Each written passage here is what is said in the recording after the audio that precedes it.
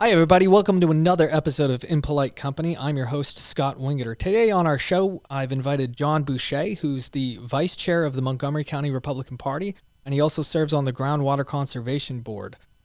John is a local realtor as well and has his own business selling insurance. Is that right? Correct. A Lifeline agency. I've had that for, 15, 20 years. Been a long time. And he's also quite the entertainer, I understand.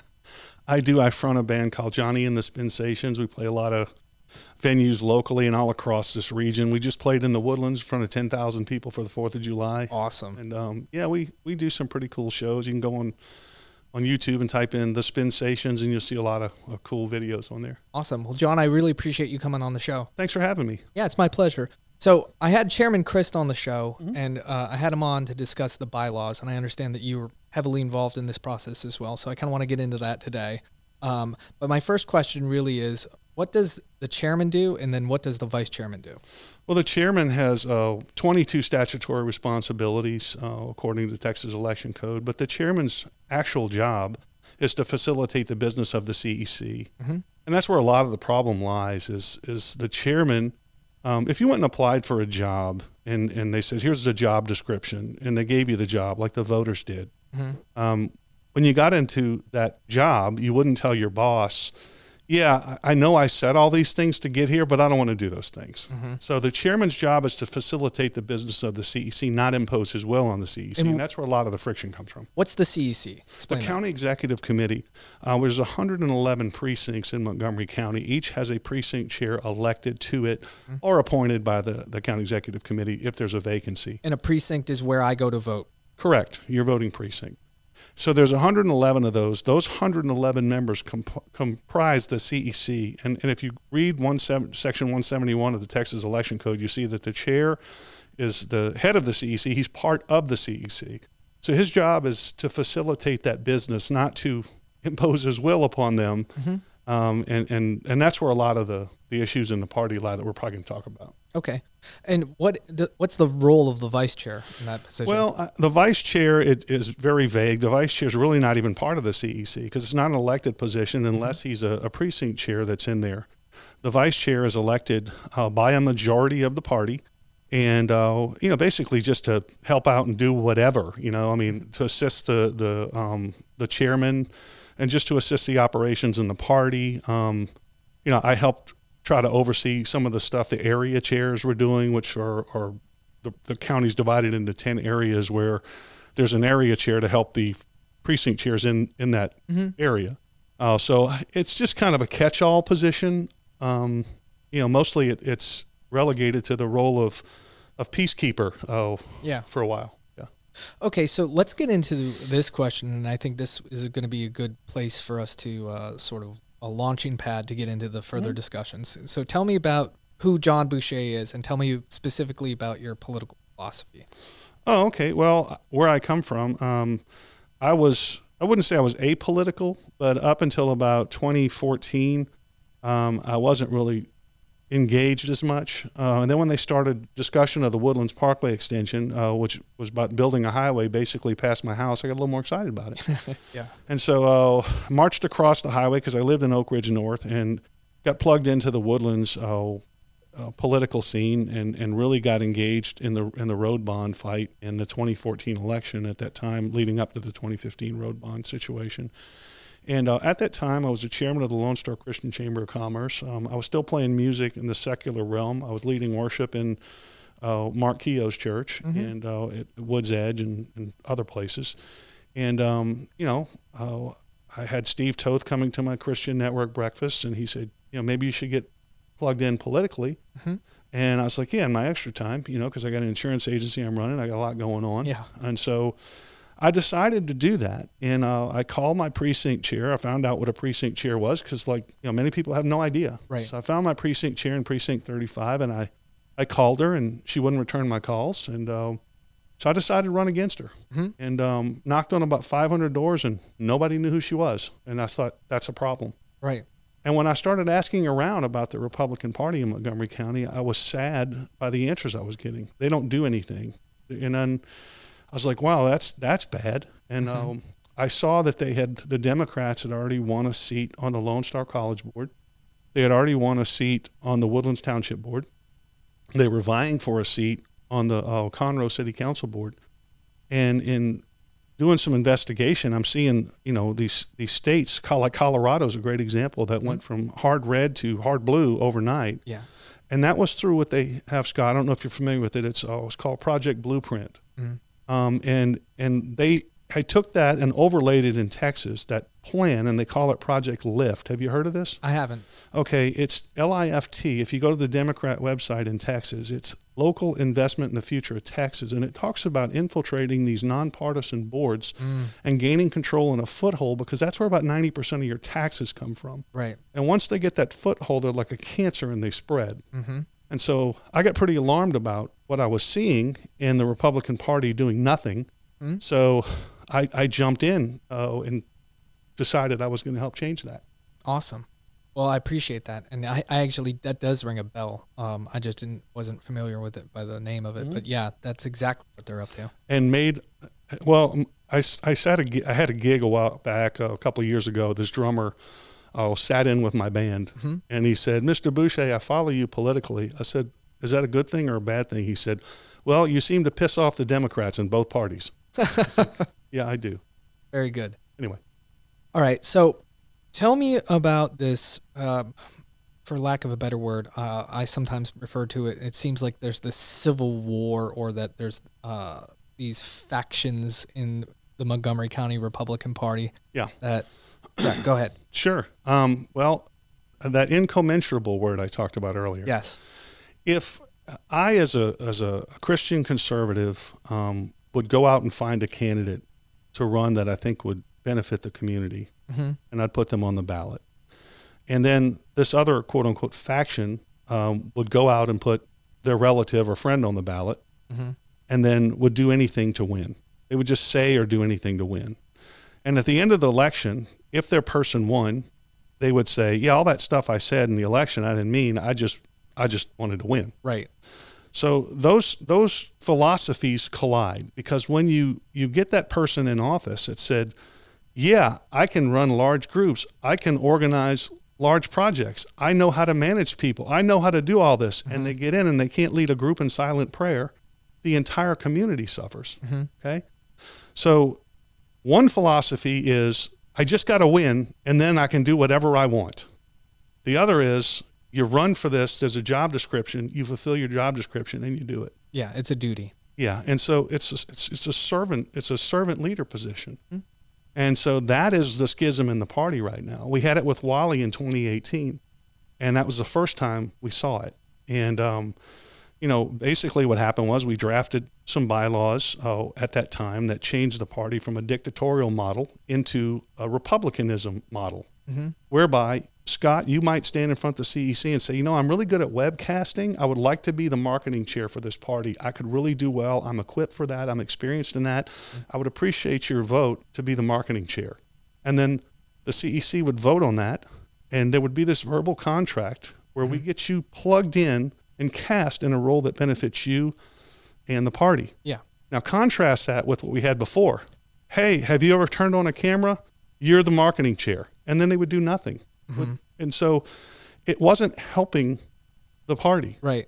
And so 17 days or so after those bylaws passed that were this cooperative republicanism form of party, you had Walter D. Wilkerson, God rest his soul, start using party money to send out mailers across the county saying those bylaws didn't pass and I'm going back to the old system. Well, since this isn't Venezuela, you can't do that. Right. And so we went to him first. I did. And I said, "Look, I voted for you, Dr. Wilkerson, but what you're doing is wrong here." I said, "But there is a way to settle this. In the RPT rules, the Republican Party of Texas rules, there's this 8M rule, which is a mediation rule that if you agree and the CEC agrees, we can get this settled at the SREC and just come together." And he said, "I'm not agreeing."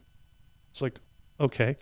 The next step is an 8K complaint. That's the only way to get it there. Right. And when you're stuck in this place of, I'm not going to do what I know is right, and I don't want anybody to review it, the only option you have left, Scott, is to do the formal complaint, which is what I wrote. Real quick, let's make some definitions here for some folks who may not understand. Yep. I know exactly what you're talking about, but SREC and I'm sorry. and RPT. Okay, Republican Party of Texas is RPT. The State Republican Executive Committee is the governing body of, like, the executive board of that. And within that, there's an officials committee, even like a steering committee of the SREC. There's 64 members of the SREC. Okay. So this hearing went up to them, and the point of contention was, Dr. Wilkerson was saying, we're our own party. We don't have to pay attention to the rules. We're not required to hold an organizational meeting. And in order for you guys to adopt bylaws, it's a 2/3 vote.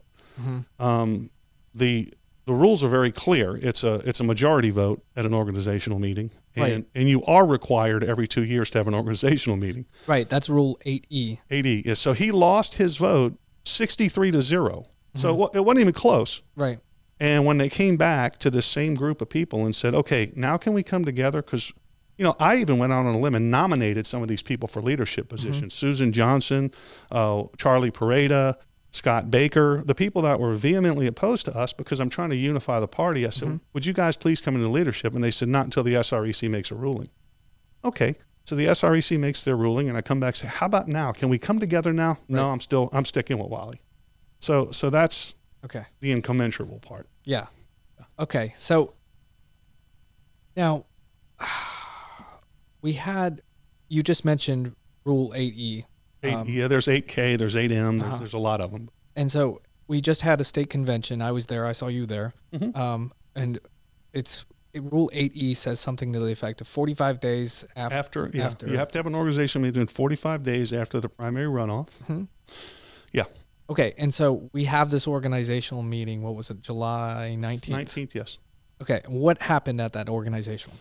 Well, prior to the organizational meeting, an email was intercepted between one of the precinct chairs, James Byers, and Brian Christ, and the parliamentarian, Jason Millsaps. This was an orchestrated attempt, a collusion to undermine the process, which is just wrong. It wasn't predictive of, maybe if this happens, we should do this. It was, I'm going to do this, and then you do this, and then you do this. And they're trying to thwart the will of the majority and rig the system, which rubbed a lot of people the wrong way. At the organizational meeting, there were 2 sets of bylaws presented. There was a bylaws workshop that the chairman did, which was a farce, really, because at the end of the process, they basically allowed Charlie Pareda to go in, make all the changes he wanted to make to it, shut down edits, and said, these are the ones we're rolling with. And then, of course, said, well, and if y'all want to have changes, then we'll go ahead and put amendments forward. Well, that's dishonest, because it takes a majority to adopt and 2/3 to change. So you thwart the will of the majority by adopting these bylaws that the majority doesn't want. And then you say, okay, here's the amendments to fix them to where you want. And they go, nope, we're all voting against them. And so you can't pass it. So it was a dishonest move. So I guess the best way to say this, Scott, is, we went into that process and said, if they have the majority, then they win. It is what it is. They went into the process saying, we know we don't have the majority, so here's what we need to do. We need to try this, we need to try this, we need to try this to thwart the will of the majority. That's how the fight started. Okay, and then my understanding is we didn't even get through the agenda. Is that correct? No, that's not true. Well, we didn't get through the agenda, so they put their agenda up. We put our agenda up. Our agenda got voted in overwhelmingly. And then they tried to change something on the agenda, which again takes a 2/3 vote, and they lost that vote, I think 52-26. So they were way behind. They didn't have the numbers, and they knew they didn't have the numbers. So then all the games start. Their people start making motions to stall things. Point of order, point of information. You got Glenn Spate standing up. I want a roll call vote on everything, just to delay things. Right. At one point after the vote, I don't know if you know a lot about Robert's rules. Yeah. Okay. I got it right here. Okay. Well, if you make it, when a vote is cast and somebody says division, that usually means division of the vote. Right. Our chairman, James Byers, right after the vote was cast, 52-26, he stands up and says division, which is a waste of time because, 26-50. Or whatever it is. Division. Right. So he stands up and says that, and chairman goes, hold on, Mr. Byers has made a motion to divide the question. Okay. That's not divide the question. It's division on the vote. Correct. So he manipulated the system to go back and relitigate the agenda that had already been passed. I see. Yeah, and the biggest in politics you're going to learn, and you might know this, I might be assuming too much, but if you go through the Campaign for Liberty class, one of the things they'll talk about is the thing is never the thing. You familiar with the Mott and Bailey fallacy? I know what a Mott and Bailey is, but I'm not familiar with the fallacy. Mott and Bailey fallacy is big in the political world. The greatest example is the argue over Roe versus Wade. Okay. What they really want is unfettered access to arbitrarily have abortions and kill babies at will.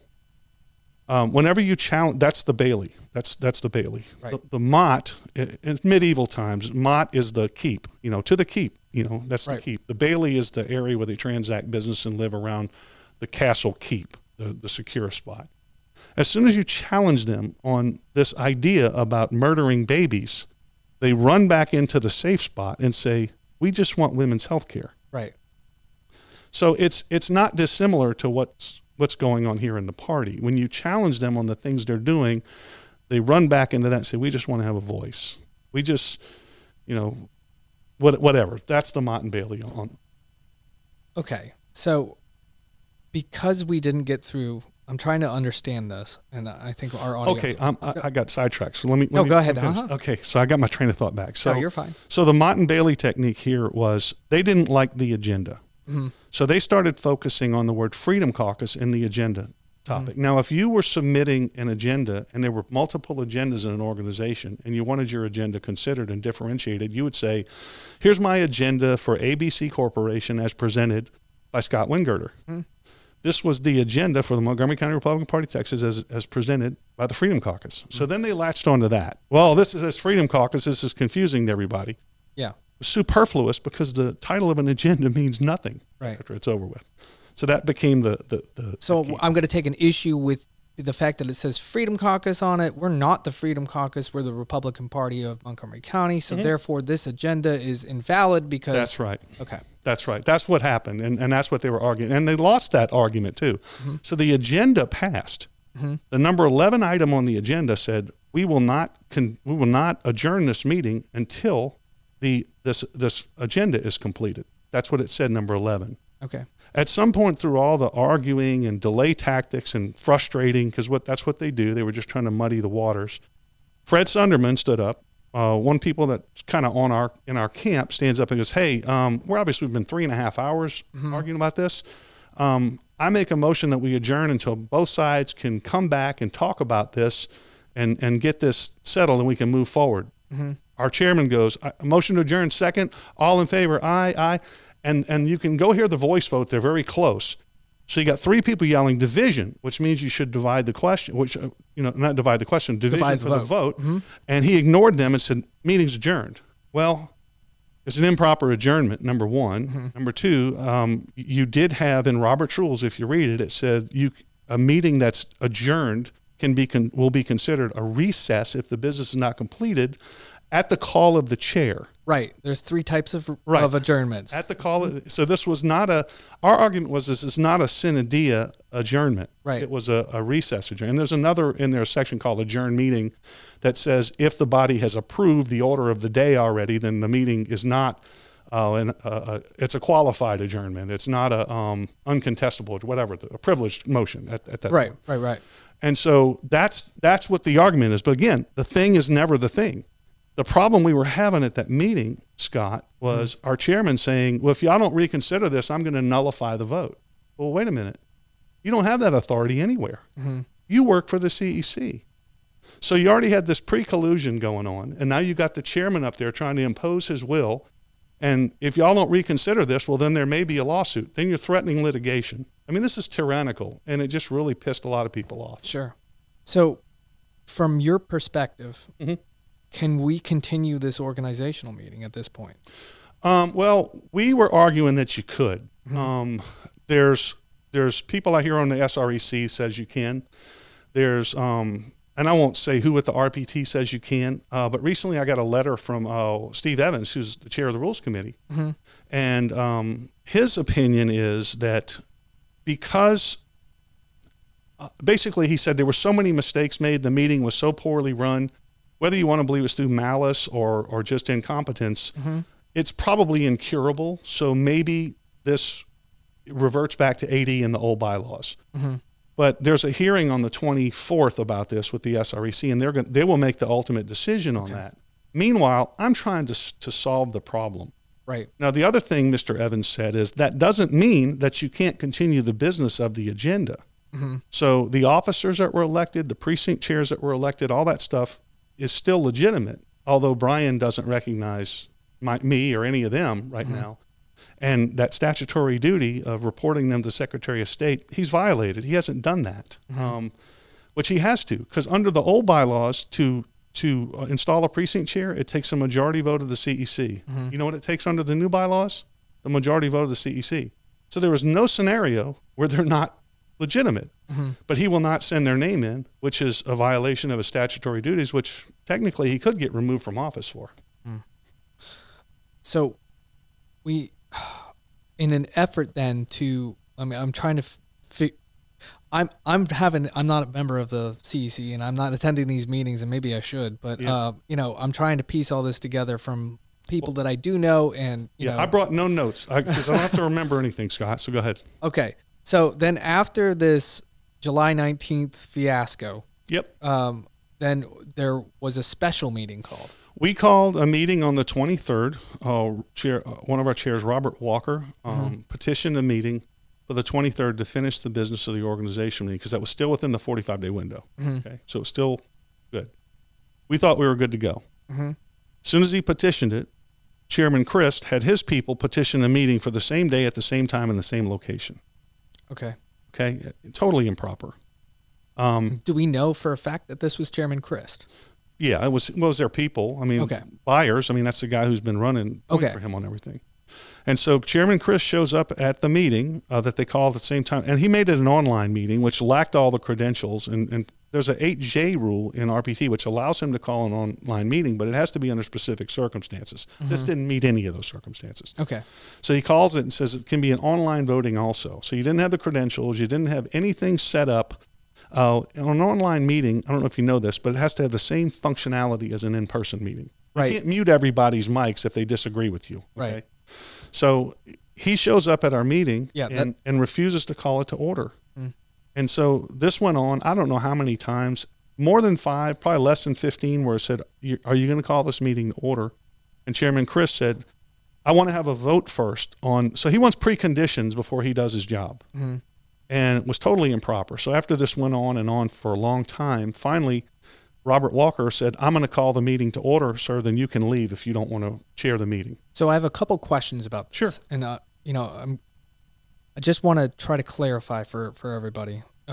So my first question is, I spoke with Chairman Christ specifically about this because the only video that I was able to find it's online. I can send it to you. Well, I've seen the video. Okay. And I can actually put that on the notes section of this too, if that's okay. But Mr. Christ is trying to, according to him, when I had him on the show, I asked him about this incident, and what he was suggesting is that what he wanted to do was, because there was Mr. Byers and Mr. Walker's meetings that were called, as you said, at the same time and in the same location, that he was taking basically a survey of the people that were there, of the members of the body, on which meeting he was going to gavel in. And the analogy that he gave is, if he invited all of us over to his house for dinner and he wanted to say, okay, we have an option to eat inside or we can eat outside, that he can take a vote of the people that are attending the dinner at his house, and we can do whatever the majority of the people decide. And so that's his argument, that's what he was attempting to do, to have the body vote on whether or not he wanted, that he was going to gavel in Mr. Byers' meeting or Mr. Walker's meeting. It was a poison pill, because the meeting was out of order the way it was called for an electronic, and he knew it. Okay. So had we voted and gone with, first of all, had we voted, he wanted to allow the electronic voting. So that destroys it right there at the beginning. Yeah. Okay. It's a poison pill. I think the first time I actually met you was actually online at the 2020 RPT convention. And that was just a treat, wasn't it? Yeah. All night long, ended 4 in the morning, 5 in the morning. It was nuts. Right. And so So he wanted to have this online option, which was out of order to call. It was actually, it wasn't even given the proper notice at all. So that was a poison pill. So if you follow this, if you allow that vote to take place and allow online voting, and then he doesn't get the results he likes, he goes, oh, guys, I'm sorry. That whole thing was out of order. Darn. Because he didn't have the numbers then either. So he called that meeting after the other meeting was called. And Robert's rules says, you know, a meeting is a single meeting in a location of the body. It's not a meeting that you call dueling meetings and then compete over agendas. Okay? Yeah, it's chapter 4, right. Page 73, rule 8.2, subsection 1. Yeah, exactly. So that was a poison pill. So that's not what he was trying to do. He was trying to poison the water because, again, he didn't have the majority. Now, the problem with allowing something like that to happen, I think he had like 3 meeting calls in 5 days or something. These are all volunteers, Scott. You're wearing these people out who have jobs. You're frustrating the body, and that's what he was doing. So we said, call the meeting to order and chair the meeting, which he refused to do, so he was asked to leave. And then he started talking over them while they were trying to hold the meeting. So I went to the board. I shut off every mic except for the person on the floor because that's who had the floor. That's the proper thing to do. And so he did eventually leave, and then he declared the meeting invalid, even though he's the one called it. So, again, he doesn't have the authority to call the meeting invalid. And the reason he has these separate meetings now is because, take what happened Monday night. He called a JP meeting over in Precinct 3, and the people showed up from the precinct, and he refused to recognize one of these newly seated precinct chairs who's volunteered their time, who's organizing their precinct. And when a point of order was made, you didn't recognize, this precinct chair. He goes, well, that's because I don't consider him official. I appeal the decision of the chair, Robert's rules. Yep. And he said, whatever. And then they appealed it and they overturned his decision. That should have been the end of it. Right. But at the Zoom call meeting the other night, he refused to recognize him again. So that is dilatory. I mean, he's already ruled on this. He's already been overruled. That's why he does not want to. So he's called 3 meetings now. When the body has called a meeting, he's called 3 competing meetings with special agenda. Now, this meeting we're having on the 6th, I sent him an email, and I can forward it to you. I sent it to the entire CEC. I said, Brian, let's end this in an effort to get this together. Show up at the meeting in the Woodlands on the 6th. You've called a competing meeting at Lone Star. Your meeting at Lone Star has a special meeting agenda which cannot be amended. The one in the Woodlands can be amended. You were telling people, including the RPT, that you have the majority of the party behind you. If that's true, show up, amend the agenda to do what you want, make your rulings, and see if the CEC lets them stand, and let's just move on. Right. He won't do it. So that begs the question. How do you fix it? Exactly. I have a plan that I will not divulge here today. Okay. I have a plan. The RPT, I've been dealing with them. They are coming to town on the 16th for mediation. Okay.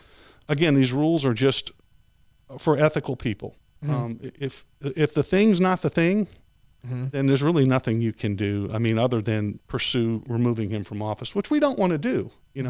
I have told Brian time and time again, if you follow the rules of the party and do the right thing, brother, I'll back you. Yeah. I'll do anything you want, but he won't do it. It's sad. It's a sad state of affairs here in our county. And our county is, like you said, it's being targeted by the left. It has been. And we have got to stand united as Republicans, as conservatives, as people that care about our community. And we need to we need to have an organizational meeting. We need to have bylaws, and we need to have rules that we all agree to and follow. And we need to have all of these things in place so that we can do important things like stopping socialism from taking over and ruining the greatest republic that the earth has ever seen. I agree with everything you said. You and I are totally simpatico on that. But let me tell you the reality. In 2014, when the Tea Party movement was at its height and doing very well in the county, we're strong, Brian Christ and his wife showed up at the polls with a group of other people in shirts that said Tea Party on them to promote their candidates. They stole the identity of the Tea Party in the election. He's on the cover of the Courier with his fake Tea Party shirt on. He'll deny it now, but he's on the cover. Okay, you can't deny that. So that happened in 2014. In 2018, when this bylaws thing happened, his wife started this PAC, called it the Republican Voters of Texas. And in the general election, while we're out there fighting for Ted Cruz against Beto and his $81 million in money they infused in Texans, they're standing right across the walkway, Brian's wife and this Republican Voters of Texas PAC, working against us in a general election, opposing every single candidate that we have in a nonpartisan race on the ballot. Okay, they even ended up endorsing some of the same people the Democrats were endorsing. So we're fighting the Democrats, and they're fighting us. Okay, so the 2020 election rolls around, the primary election. I ran for county chair because we had to put an end to this foolishness, just like you said, and bring the party together. I asked Judge Sadler first if he would run for county chair. He first said yes and then backed out. I asked Kelly Cook, Reagan Reed, Bob Bagley, Betty Anderson, Dale Lynn. I asked 7 different people to run for this office, and they wouldn't. So finally, I just went to Dr. Wilkerson. I said, look, I've tried to get people to run against you. They're all, whatever reason, don't want to run. I think I've got the gravitas to beat you, and we can't go through 2 more years of this foolishness. So I'm going to run against you. You've told people you'd only run if I ran, so I'm running. So I'll see you at the polls. 2 days later, he announced he was retiring. So I thought, well, finally, we can move on. I didn't want that position, and I didn't run for it this time. Yeah. But that's what I'm trying to do, bring the party together. But these people stealing the identity of the Republican Party and abusing it that way and saying, hey, I'm the chairman's wife. Here's the Republican slate with all her clients on it for her business. I think it's unethical and it's inappropriate. And the chairman writing a letter to Ginger Russell saying, well, I'll take legal action for you speaking out against them doing this. Yeah. It's totally inappropriate. It's a conflict of interest. So how do you come together with that? Incommensurable. Again, they are not interested in that. At that 2020 primary election when I ran, sorry. No, you're fine. There were, I'm not kidding you, 35, 40 of these people in the parking lot rabidly opposing me. You had Jackie Waters, who was a member of that, who, by the way, was endorsing Claire Lindsay, the Democrat, against Matt Beasley. You had Greg Long and James Metz' son, who participated in a fundraiser for the Democrat Jay Stittleberg against Mark Keogh at James Metz's girlfriend's place in East County. I mean, these people are politically apathetic. But they were 35 and 40 out there, and they're out there calling me I got called a Muslim, a Russian spy, a wife beater, a pervert, everything you can imagine, the disgusting things these people are saying. And then, because remember, anything to win, right? They can do anything to win. So at some point during all this melee, I went and stood in the middle of the group. I said, listen, guys, you guys can do and say whatever you want in all this right now. But while I see you out here in the general election when there's Democrats on the ballot, are y'all going to be here for that? There's 35, 40 of you. Are y'all going to be here for that? Absolutely. You know what? When it came around, not one of them showed up because they're not interested in fighting Democrats and keeping our county blue. I'm keeping our county red like you and I are. They're interested in getting their cousins elected. That's it. Well, it's frustrating. It is very frustrating. I've had some success in keeping the peace with some people. And I've heard that. There is hope out there. I can tell you. Well, wait till after the 6th, and I can come back and we can talk about it because I do have a plan. I am trying to keep the peace, and I'm doing all I can to keep the parties together. I keep the lines of communication open. I talk to everybody. I had one of these precinct chairs other day put up I call it cry bullying, where you do something and then you mischaracterize it and post something about it without actually posting the content. So people will go, oh, poor you, everybody picked on you, you poor thing. So this person posted online, I've been bullied by one of the Freedom Caucus people via email. And somebody sent them an inquiry and said, who did that? They said, John Bouche. And I said, oh. So I posted the actual text of the email I sent her. I said, you guys decide if this is bullying. And then she deleted the entire post. Well, you wanted me on. I'm telling you everything. No, I know. Well, here's the thing. This is why I wanted you on. Yeah. Because I wanted you to come out and say all these things, and this is why I also afforded Chairman Chris the same opportunity. Absolutely. And now all I'm trying to do is play the neutral journalist here, and now my audience they're intelligent, critical thinking people, and now they've had both sides of the story. And now they can make their decision, and that's what I wanted. And like you said, if you say the truth, then you have nothing to worry about, and you don't have to remember all the other stuff that you said in the past, right? That's right. So, well, my political mentor in this county was J.D. Lambright. I met him years ago when I was testifying before the commissioner's court about something. And afterwards, I was in the hallway amongst a group of people tangling with the Montgomery County Toll Road Authority lawyer. Because I had a couple of questions, like why are we building a toll road that's costing 6 times more than the last toll road built in Texas in the back of Magnolia? And why is it only 1/4% of roads in Texas are tolled and this one has to be? Can you explain this to me? And of course they couldn't because there was no good explanation. right. Okay. And of course, Jamie Metz gets the clearing, the tree clearing you know what that's all about. Yeah, it's yeah, all yeah, about money, backdoor stuff. And so that bothered me. So I was speaking out against it. And afterwards, J.D. Lambright, who was our county attorney, God rest his soul, he said, can I take you to lunch? So we went over to Red Brick Tavern. We sat down. We talked for a long time. We became really good friends. I'm really good friends with Linda, his wife, right now. Mm-hmm. And he said, John, this county needs you in politics, and these people are not going to like you. He goes, but you do the right things the right way for the right reason, and you're able to talk about it, and that scares them. And I had one of these elected officials call me one day during one of these political squabbles because, Scott, if I got to stand by myself, that's fine. Mm-hmm. And he said, John, I'm going to tell you, you're a very talented guy. You're articulate. You got a lot going for you, and are you sure you want to use your political capital on this fight here? And I said, man, that's the nicest I've ever been threatened in my life. But I'm not interested in political office, so you guys can do what you want to me. I'm going to keep doing what I do. Yeah. Awesome. Well, we greatly appreciate you coming on the show. Anytime. And we appreciate, your perspective and your voice and everything like that, and all the things that you do for the community. Thank you so much for everything, John. Thank you too. I appreciate all you do. Hopefully you and I can do some more stuff together. Yeah, absolutely, man. Just let me know. All right. Well, that's going to cut it for another episode of Impolite Company. I'm going to link the other episode with Chairman Christ on there, and then you guys can make up your own mind. And you have a lot of power, and I'm going to end with this. You have a lot of power, okay? You can call your precinct chair. If you don't know who they are, you can go on the Montgomery County Republican Party website, and you can find out who your precinct chair is. You can call them, and you can ask their perspective on this, and you can tell them what you expect them to do. And, get involved. And that's how we can sort of, I think, is the way forward here, is you have a tremendous amount of power to make sure that the people that are in that CEC are the people that you put there. It's your precinct. They represent you. And we can do a lot to nip a lot of these bad tricks and this bad blood and all the stuff that both of these gentlemen spoke about in the bud. And the trick is just making sure that you hold your own elected officials accountable because they work for you. And we together as Republicans in Montgomery County need to come together and work together to stop socialism. And that's how we do it. Thanks for tuning in, guys. We'll see you next time. Thanks for listening to Impolite Company, presented by The Dock Line. If you like what you heard, be sure to rate our podcast and leave a 5-star review for us.